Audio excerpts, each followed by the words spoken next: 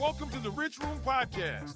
I'm your host, Lindsey, where you can master the art of enriching your life. What kind of kindergarten shit is this? And finding a path to financial freedom. Who the fuck was supposed to teach me how to do my taxes? So sit back, relax, and step into the Rich Room.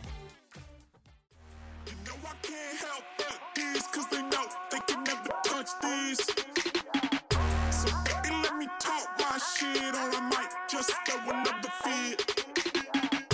You know I can't help but these, cause they know they can never touch these. Welcome to the Rich Room Podcast. This is a very, very special episode of the Rich Room because this is the 10th episode of the motherfucking Rich Room. I've been writing, producing, performing, editing, and crying for the past 10 weeks. I started this podcast journey in September 2022, and then I launched my first episode in September 2023. And here we are, 10 weeks later, still going strong. We have a new intro.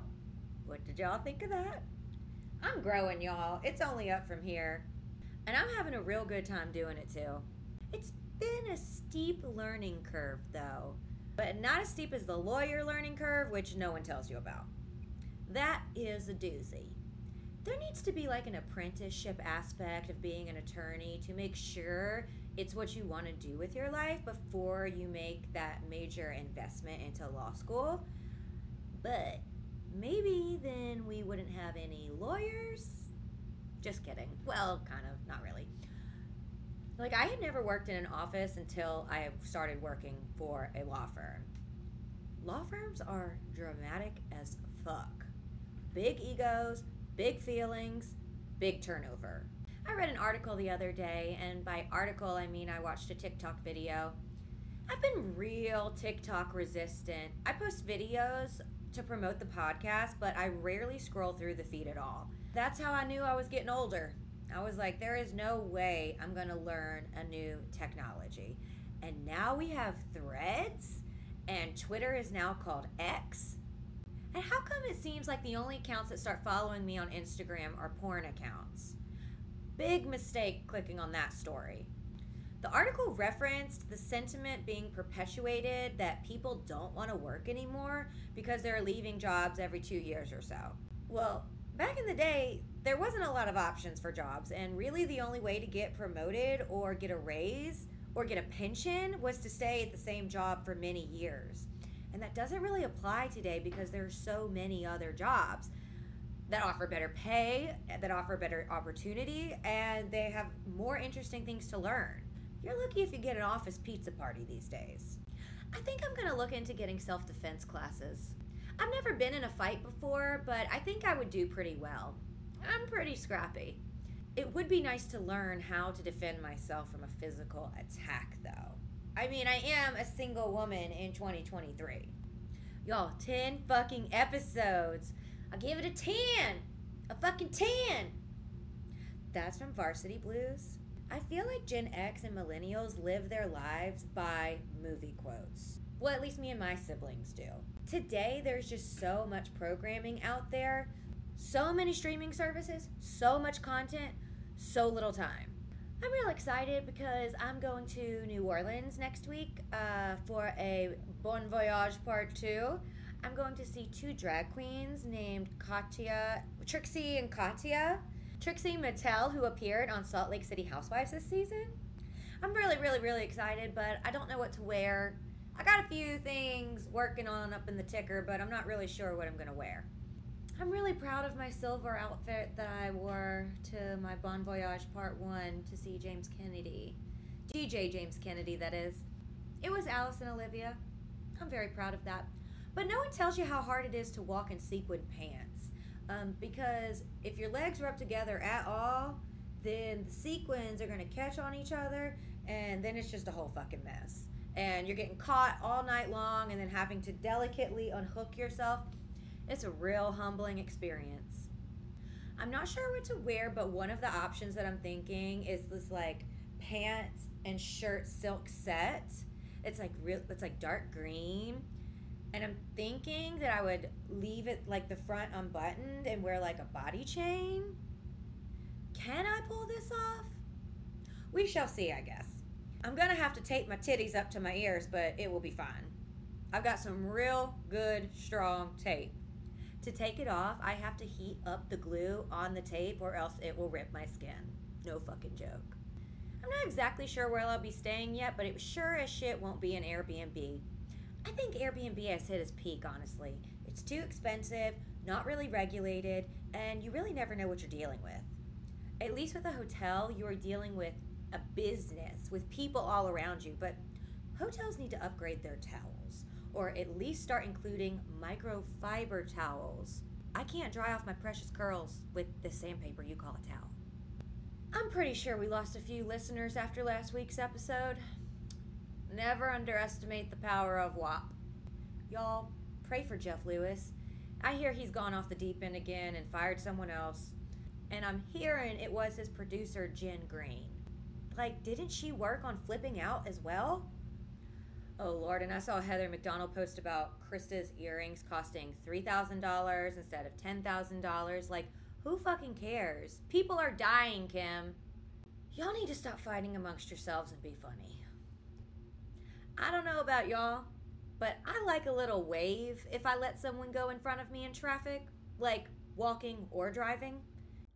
So there was a new episode of Southern Charm this week, and there was a very wholesome scene with Taylor's family. Her grandparents were there, her parents were there, and her brother was also there.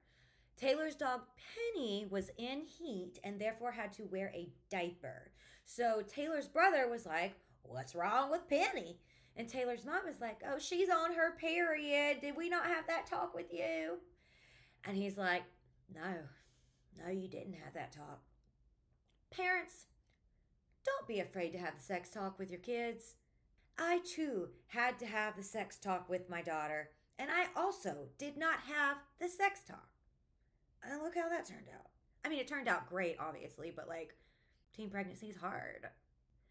Oh my God, I was so worried about my daughter starting her period. Man, this shit was back in the day. I had to order a frickin' DVD to tell me how to explain to her what was happening to her body. I was so fucking stressed about it. But it actually all went fine. Even the sex talk went fine. The problem that I had was figuring out the right moment to do it because I didn't want to jump the gun and bring it up before it was necessary. But then I was like, how do you know? Well, Snapchat. Snapchat is how I knew. I don't really use Snapchat like at all anymore. I really haven't in years. I used to like it because you could see people's locations. Sometimes I'm a nosy bitch, but as of late, I don't give a fuck. Well, back then, I followed my daughter on Snapchat. I was sitting in my office in downtown New Orleans, taking a break from making people cry, scrolling through Snapchat, seeing all the funny videos, and then up comes my daughter's Snapchat story. And there was a post on her public story that concerned me. And it wasn't sexually explicit or anything. It was just a picture of a wall with written text, and the text referred to something related to sex. My stomach dropped into my butt. I was like, fuck. Okay, this is it. Here we are. So I texted my daughter at school and I told her to delete her Snapchat story because she obviously meant for it to be private and accidentally posted it to public. And I told her that we would talk about it later. And then I told her that I loved her because I was really worried about her thinking I was mad about her inadvertently posting something suggestive. And I wasn't mad at all. I just wanted to protect her. And I also didn't want her to feel ashamed. So I was still at work, but I knew that the time had fucking come for the talk. And I had no plan, right? I was like, how the fuck am I going to do this? So I did a little Googling and found my preferred angle to start the sex conversation. I knew that I had to make a stop on my way home and buy a double barrel bottle of my preferred Pinot Grigio at the time, made by Cavett. There was no way in hell I was going to have the sex talk without a little liquid courage. No fucking way. So I get home from work, double barrel of Cavett Pinot Grigio in tow. I get like a glass and a half in me. We sit down on the couch and I begin with my newly found Google recommendation on how to talk to your teen about sex. And I say, so I think it's time we have the sex talk. And I'm sure you've heard lots of different things from your friends or movies, and most of it's probably incorrect. But you go ahead and tell me what you know about sex, and I'll help you fill in the blanks or correct any misinformation. She then proceeded to tell me scientifically and medically accurate information about the mechanics of sex. When I tell you I was shocked, I was shocked. I was thinking to myself, where the fuck did you learn this? And then I said, you know what? That is actually exactly how sex happens. What else do you know? And then she just casually says, oh, well, I know that there are like 10,000 nerve endings in the clitoris. My jaw hit the floor. And then I pulled out a pen and paper and started taking notes. How many did you say? I told her that she could come to me whenever she did start thinking about sex, and I would support her and get her on birth control. She looked at me and she goes, no offense, Mom, but I don't want to have a baby as a teenager. I was like, me too, honey. Me too. I'm far too young to be a grandmother.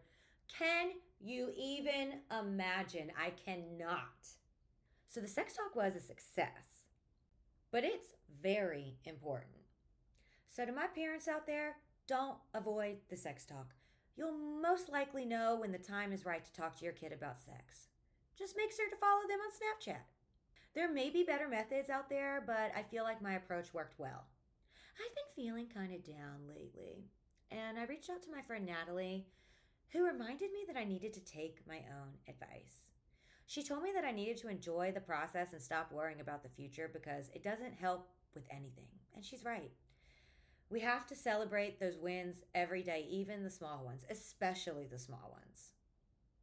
I think when I emerge from this healing period, I don't think I'm going to wear makeup anymore, or like a lot less than I used to. I've been hit on / flirted with like 4 times in the past few years, which is a lot considering I was in a relationship for 6 years up until April of this year. And all 4 times, I wasn't wearing a lick of makeup. The first time I was flirted with, I was running in downtown New Orleans in the morning before work. I was running a 3-mile run and I was all hot and my face was all red. And as Candace Dillard would say, I got white people red. Like my face looked like a full-on fucking tomato. And as you can imagine, when I'm on a 3-mile run, I'm full-on red. Also, at the time, I was engaged, so I wasn't open to any callers at all. Anyways, so I was running down Poydras Street in New Orleans, and this guy passes me on a bike, and we make like cursory eye contact and pass each other. All of a sudden, I see him coming up on my left side of his bike, and I take out one of my AirPods, and he asks for my number. And I was like, oh my gosh, I cannot believe this is happening. And I was like, I'm engaged, and I probably held up my hand like a fucking tool. And I was like, but if I wanted, I would say yes. The next 3 times all happened within the last few months. One was Beach Ken that I discussed on a previous episode, who stopped me on my morning walks on the beach to flirt. And he asked me if I woke up like this. And the answer was yes. Then there was a guy at the UPS store the other day who was full on flirting with me, but again, not a lick of makeup on. And then there was Airport Ken. Well, I actually met him on Bourbon Street on a Saturday afternoon when I was in New Orleans for my Bon Voyage, part 1. And then I randomly saw him in the airport when I was leaving for New Orleans. And we did a little flirting before we both had to catch flights. My point is, I wasn't wearing makeup for any of these times, and it's really hard for me to reconcile. I spent most of my adult life trying to mold myself into what I thought would be attractive to somebody else. And now I'm like, not really trying at all. My therapist says I'm giving off a different vibe, which is a good thing, I guess. So a new episode of Salt Lake City aired, and this season is pretty good, I gotta say. In this episode, we see Whitney's daughter's 13th birthday party at a roller skate rink. I want to go to a roller skate rink. It would be so fun to get a roller rink outfit. Are there any of those in Miami? I'm going to find out. So we're at this 13-year-old's birthday party, and Whitney's daughter got a fucking golf cart as a present. I really want a golf cart now. I was walking on my street the other day, and I saw that my neighbors have a golf cart. I would love to get all tricked out in my golf cart and run these streets. I could bring my elderly neighbors to their doctor's appointments. Shit, I could almost do my own delivery service. I call it on the go hoe. So there's this phrase, and I'm sure everyone has fucking heard of it. And it's a phrase that I heard a lot when I was in law school and when I started my litigation career. Fake it till you make it. Now, normally you would want to take advice from someone who had forged the path before you, but I feel like fake it till you make it feeds into that imposter syndrome that so many of us have. I absolutely had imposter syndrome when I started practicing law. My first job was very, very stressful and almost took me out the game for good. I was on a phone call with opposing counsel and I lost my vision or something, and it felt like everything went white, and it kind of felt like I fainted for 1 second but then came to immediately, all while on a call with opposing counsel. And I tried to speak, but it felt like I was unable to. I couldn't get any coherent words out. And at the time, I thought that I had a stroke. I don't even think at that time I had even uttered the word anxiety. So I started freaking out. And I was able to get out of my mouth that I would call the attorney back. And he was very, very understanding. Okay, so then I started freaking out and panicking. And I called my friend Natalie, and she took me to the emergency room because I really thought I had a stroke. And I was like, I have a daughter. I can't leave this unchecked. And I've heard of people having tiny strokes, so who knows? I remember my friend Natalie telling me, she's like, you never call for help. So when you called me, I knew I had to come. I was so fucking grateful for that.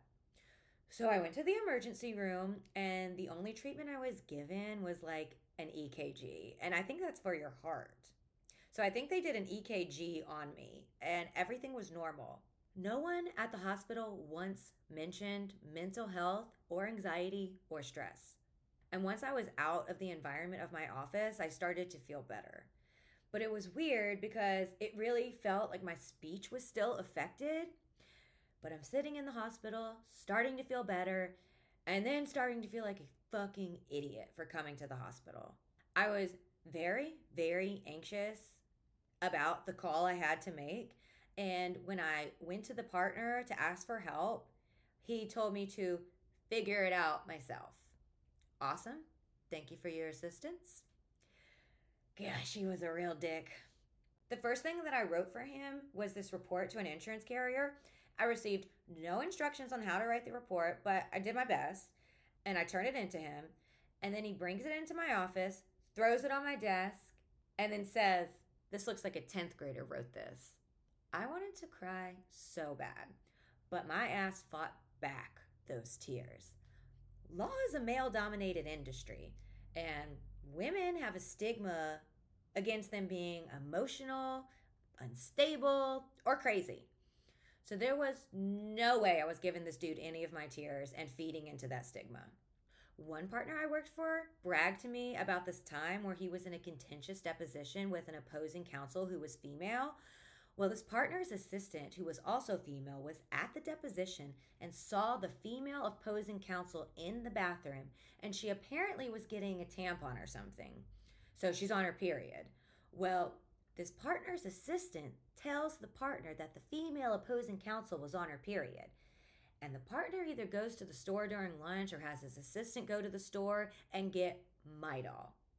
And when everyone reconvenes in the conference room, the partner takes out the Midol, pushes it across the table to the female opposing counsel in front of everyone just to embarrass her. Now, he's telling me this story and laughing. And I don't know if y'all have ever worked in an office, but you got to get your boss to like you if you want a raise. So I'm like, give me a raise. But I'm really thinking, this is one vicious dude. The worst thing was that I knew on the very first day that I started working there that I would be leaving as soon as I could. There was another male associate who had worked there who had been there for 3 years. So in my mind, he was going to take over whenever this guy retired. Well, 6 months into me working at this office, and the older associate left to go to another firm. So every single case that this dude has been working on got transferred to me. I had no idea what I was doing. I had held a license for a few months. I went through college, law school, and apparently still wrote like a 10th grader, but now I was getting every single fucking case. And now I was going to be the person in charge of the majority of the cases. Not to mention, it was a huge red flag that the only other attorney in this small firm who had been there for 3 years was now making this change. And I didn't realize it at the time, but I figured it out quickly. When people get the opportunity to jump ship, they did. And that was back in 2015. Come to find out, he had been trying to leave for years. So that wasn't very encouraging. And the partner couldn't even fucking type. And that's pretty common among seasoned attorneys. They don't type. And they don't dictate. Not all seasoned attorneys, but it's more common than I thought it would be. And that was very shocking to learn when I started my career. This dude would close his door, turn off the lights, turn a movie on, and fall asleep in his office. Like, what the fuck? I stayed there 1.5 years, and I figured out a lot of shit out on my own. I might have lost years off my life, but I fucking rose to the occasion. I developed litigation skills very early on in my career because I was forced to figure it out on my own. It almost killed me, but it didn't fucking kill me. And although at the time I was telling myself that I needed to fake it till I made it, but the reality is I was able to access something that was already inside of me. So I wasn't faking it. I had this revelation at a very low point. I remember it was last year and I was sitting outside to try and focus on the outdoors to pull me out of a panic attack. And at that time, the constant thought in my head was that I need peace, I need peace, I need peace. And what I meant was that I need peace within myself. I felt fucking chaotic. And all of a sudden, when I was sitting outside, I just realized that in order for me to have inner peace, I needed to look inward. And everything I needed to achieve inner peace was already within me. I just needed to tap into it. So that day, I decided to stop looking outwardly for peace and started looking inward for peace. I feel like at the time there was like a lot of toxic positivity stuff. Like if you tell yourself, you're happy, you're gonna be happy. And I feel like that's the same sentiment as fake it till you make it. Now there are some cute little alternatives to fake it till you make it. Face it till you ace it. Be it till you see it. Learn it till you earn it. I don't know why my accent got worse on those, but those are cute. I guess the way I would put it is just find it. Find it. It's already in you. Find it. It's not as catchy, but I'll try and think of something. So that is my rich bitch tip of the week. Whatever you're searching for externally, look inward and find it inside of yourself. It is there already. Whatever you want to do, if you want to do well at your job or if you just want to find inner peace, all you have to do is look within yourself. You're already equipped with the body. You're already equipped with the mind. You already got soul, but you just have to find it. And it's a lot easier to do with a therapist. I feel like that's what therapy is about. Just your therapist helps you realize things. Once you start discovering different things within yourself, you begin to learn how you respond to the world is how the world responds to you. That's some Friedrich Nietzsche shit right there. Okay, I looked up how to say his name, and apparently it's Nietzsche, but I don't think anyone would know who I was referencing if I said it correctly, because every time I've ever heard his name, it's Nietzsche. Is this too much about me? I was watching a video for the Texas Bar, and it dealt with attorney wellness and provided some very interesting but not surprising facts, which prompted my trip down memory lane. One not so great fact is the third leading cause of death among attorneys is suicide, and it's only behind cancer and heart disease. Attorneys deal with a lot, y'all, and the game has changed. It's now a 24/7 job. It's not uncommon to get emails from people at 2 a.m. And back in the day, people communicated by letter writing and phone calls, and there was a lot more lead time in each task to get other shit done. And that ain't the case now. Also, attorneys are trained to spot issues. And when you're trained to spot issues 24/7, that can bleed into your personal life. And there's no one to teach you how to not let it bleed into your personal life. And there's no one there to teach you how to deal with this increased stress and anxiety. Let's take a break from my bullshit and let me introduce y'all to Lydia. Something that has really brought me a lot of peace is my glorious cat, Lydia. My daughter would disagree with the characterization that Lydia is my cat because we actually got Lydia for Madison. But she's in college now and obviously can't have cats in the dorm. And it's just been me and Lydia basically in every temporary residence since April while my daughter was at summer camp. So obviously me and Lydia have a very special bond. We got Lydia back in 2020 from Zeus's place in New Orleans.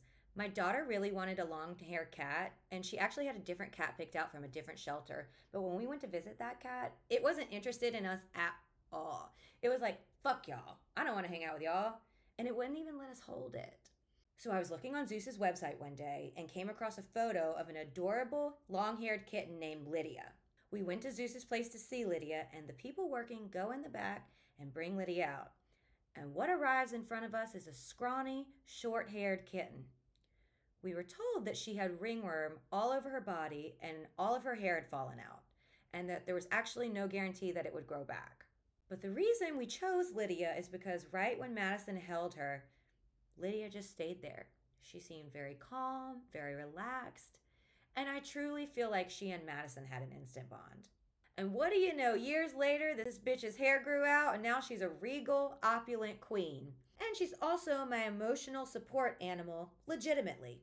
And last year, when I was having a really bad panic attack, she just came up to me and started like nudging me and like snuggling me. And it was really shocking to me that she seemed to be comforting me so much.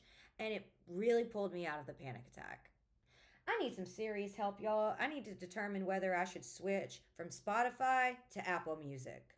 I've been a loyal Spotify user since I was in college, but lately I have not been very happy with my service, and I'm considering switching to Apple. So if anyone wants to give me their advice on which streaming service is better, please text me at 504-224-9919. All right, so the new season of Potomac started, and I feel bad for Robin. It feels obvious to all the ladies that Robin is making excuses for Juan. How would y'all feel if your man told you that some random girl contacted him on Instagram to pay for her hotel room, and then he proceeds to pay for her hotel room because she didn't have some money for some reason? Like, come on, dude, who are you fooling? Well, apparently Robin, because she believed him. But I think that it came out later that he actually did cheat on Robin. I think with this girl, the hotel casino bitch. And Juan lied to Robin, and then she went on Watch What Happens Live and like defended the fuck out of him, and he made her look like a total fucking fool. And she's not a fool. I feel for her. She will see it. She will see it in her own time. I'm gonna have to get health insurance soon. Well, my divorce will be final soon enough, and when that happens, I'm going to have to get off my ex's health insurance policy and get my own. I mean, I've been paying for it, but I still have to get a new plan. And getting divorced during open enrollment is fun. I won't even need a qualifying event to get health insurance. And I started looking at options for health insurance. And I'm not satisfied. I'm not satisfied with the insurance system. I'm not satisfied with the healthcare system. What are we doing about that? I'm really close to getting one of those pre-Nuvo scans. A full comprehensive exam is like $2,000. And that's the same amount I had to pay out of pocket for my hip physical therapy after insurance paid a lot. And my hip still fucking hurts. I'm beginning to fit in with my elderly neighbors. I get up at 4 a.m. I try to eat soft food so I don't chip a tooth. I always need a sweater. I got bad knees. I've had 2 ACL surgeries. Well, one right, one left. I had my left ACL surgery when I was in 8th grade, and I had my right ACL surgery when I was a senior in high school. And then in between that, I had a fucking baby. I believe both ACLs were torn playing soccer. I know the right ACL was definitely from soccer. And while I did injure my left knee in a soccer game in 8th grade, which prompted me to go to the doctor, I'm pretty sure I tore my ACL a different way that I've never told anyone about ever. And the person in the story is no longer alive, which is kind of crazy. A constant theme in my life seems to be internalizing basically everything and never telling anybody anything for fear of a bad reaction. And I'm not sure if I've told anybody this, but here goes. Anyways, so I was in 8th grade. I was hanging out with a group of friends, boys and girls, and it was nighttime, and we were walking to a park. And there was a swing set at the park, like a jungle gym, a swing set, whatever. And I recall I went to the swing set and I just started fucking swinging on the swings. Can I just say, I'm an adult and I fucking love a swing set. Oh my God, I just had a flashback. Okay. I would say the lowest point for me last year was May 2022. I was in Mississippi for a deposition and I was at a very, very, very low point. And I really didn't know what to do, but I knew I couldn't stay in my hotel room. So I just started walking around the cute little town and I came across this park and there was a swing set in it. And I was looking for anything that would make me feel better. And so I decided to get on the swing set and just fucking swing to try and make myself feel better. And it worked. I love a swing set. So I'm in 8th grade and I'm at this park at night and I'm swinging on a swing set. And I'm gaining momentum and I'm swinging higher and higher and I'm feeling the wind rush past me and it feels so liberating and so freeing. And then all of a sudden, this guy who was in the friend group hanging out around the park with everybody is standing near the swing set where I'm swinging. And when I am in the air, he just pushes me to the side while I'm swinging. And so then my swing starts going out an angle, but I'm swinging very high. So when I go backwards, my left leg ends up wrapping around the swing set pole and I feel a very sharp, intense pain. Obviously, I stopped swinging and I started to make my way down. I can't even remember if I was crying or not. I'm pretty sure I was not crying because I did not want to cry in front of anyone. And I think I was even trying to make my sobs sound like laughter. I'm pretty sure I tried to just laugh it off, but literally felt the worst pain in my left knee. And the very next day, I was in a lot of pain, but I never told anybody. And I think I had a soccer game that upcoming weekend, and really early into the game, whenever I went up to challenge somebody for the ball, I planted my foot and I just collapsed. I feel bad for myself when I think about how afraid I was to stand up for myself. But I will say I do have my redeeming moments where who I am at my core comes through. Should I tell another story about me? I feel like this episode has been very Lindsey heavy and I don't get a lot of feedback, but people have asked to hear more personal stories. And I guess since this is the 10th episode of the fucking Rich Room, I'll tell y'all one more. And I am a badass in the story, so I'll just go ahead and say that. There are holes, though. I do not remember everything, and I think it's because it was pretty traumatic. So this is a story about a girl named Lucky. Just kidding. Love you, Britney Spears. This is a story about how I almost got kicked out of Cotillion. What is Cotillion? I don't honestly fucking know. Well, it's a high school social club, basically. Now, my daughter was born in July 2005, and we lived on the Mississippi Gulf Coast at the time with my mom and brother. And anyone in that region will tell you, in August 2005, Hurricane Katrina hit and was one of the worst natural disasters ever. So we evacuated for Hurricane Katrina, and my daughter was like 6 weeks old at the time. So that was stressful. I think we all went back to school in October of that year. And at the time, I had a 3-month-old, and no one knew. So I told my friends at that time, and then I just told them to tell everybody else. And it spread like fucking wildfire. Well, somewhere in that junior year, there was Cotillion. Now, I don't know what conversations went on when the upperclassmen were deciding whether or not to let me in this club and shit, but they did. And the next year of Cotillion, I was elected vice president. Now, I can't remember exactly how all of this went down, and mainly because I wasn't included in any of it, and it was all done behind my back. But one day, a friend of mine, who was also in Cotillion and also lived on my street, came to me and said that she received like a piece of paper in her mailbox or a letter or something asking whether she believed that I should still serve as the vice president. And I think there were 2 questions. I think it said, 1, do you want her to serve Lindsey to serve as vice president? And 2, do you think Lindsey should be kicked out of the club? I'm pretty sure that's what it said. Man, this is a fucked up shit. I've never really talked about this. And I remember calling the president because this was the first I'd ever heard that people didn't want me in the club or people didn't want me to be vice president. Because I had just been elected vice president by these same people. So it didn't make any sense. Now that I'm thinking about it as an adult, It makes me wonder why these people even cared if I was in some fucking social club in high school. And the crazy thing here is that Mississippi is a very pro-birth state. So I'm thinking to myself, if I'd had an abortion, I would have been allowed into this club. And that didn't make sense to me. It was like I was being punished for choosing to have my daughter. And the worst part about this is I thought I was really good friends with all of these people.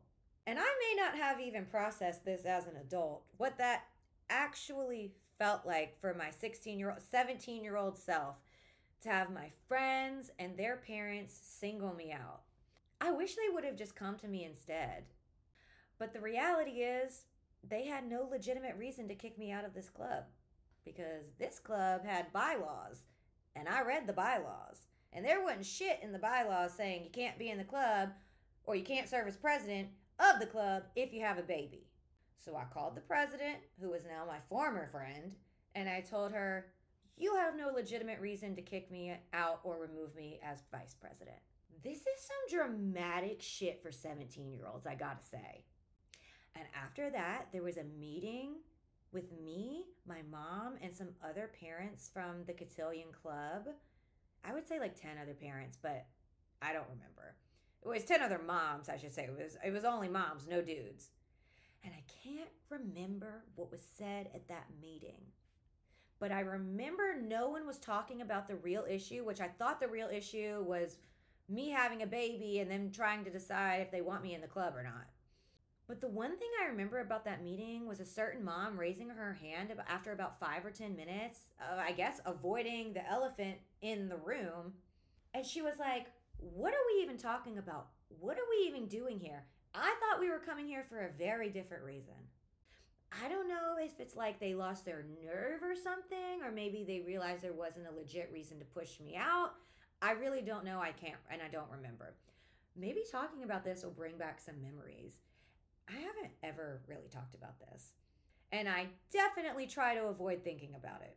But now I'm going in, so it might jog my memory. But I do remember the next cotillion meeting. I can't remember if we had monthly meetings or if it was just like one per semester. I don't remember. But I'll never forget this meeting. So, bitches realized it wasn't that easy to get rid of me. And like a side note, why would you want to get rid of me? I'm fucking lovely. I'm funny as shit. I was funny as shit back then. Real dark sense of humor. I'm a good time gal.